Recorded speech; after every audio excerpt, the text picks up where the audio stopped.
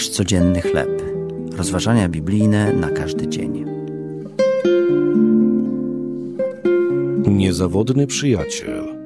Tekst autorstwa Johna Blaze'a na podstawie Ewangelii Jana, rozdział 11, wersety od 25 do 36. Minęło kilka lat od czasu mojego ostatniego spotkania z moim przyjacielem. Okazało się, że w międzyczasie zdiagnozowano u niego raka. Niespodziewana podróż do jego miasta dała mi szansę na ponowne spotkanie. Gdy stanęliśmy naprzeciwko siebie w umówionej restauracji, do naszych oczu napłynęły łzy. Tak długo się nie widzieliśmy, a teraz w pobliżu czaiła się śmierć, przypominając nam, jak krótkie jest nasze życie. Nasze łzy wynikały z wielu lat przyjaźni, pełnej wspólnych przygód, szaleństw, śmiechu, smutku i miłości. Miłości tak mocnej, że popłynęła z naszych oczu, gdy ponownie siebie zobaczyliśmy. Jezus też płakał.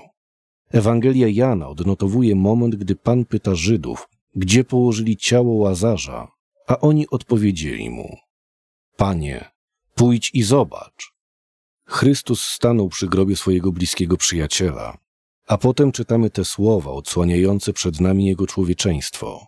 I zapłakał Jezus. Czy stało się w tym momencie coś, czego apostoł Jan nie zapisał? Zapewne. Wierzę jednak, że reakcja Żydów na zachowanie Jezusa jest bardzo wymowna. Patrz, jak go miłował. Słowa te są wystarczającą podstawą, abyśmy zatrzymali się i oddali cześć przyjacielowi, który zna każdą naszą słabość.